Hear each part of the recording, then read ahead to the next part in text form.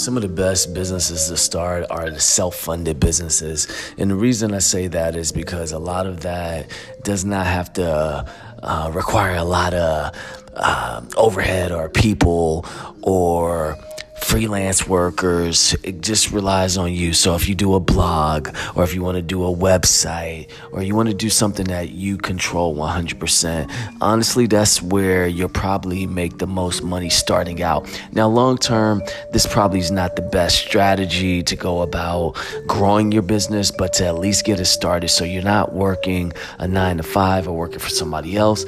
This is the way to go. Whether it's your savings, whether it's fundraising, again, just try to get started.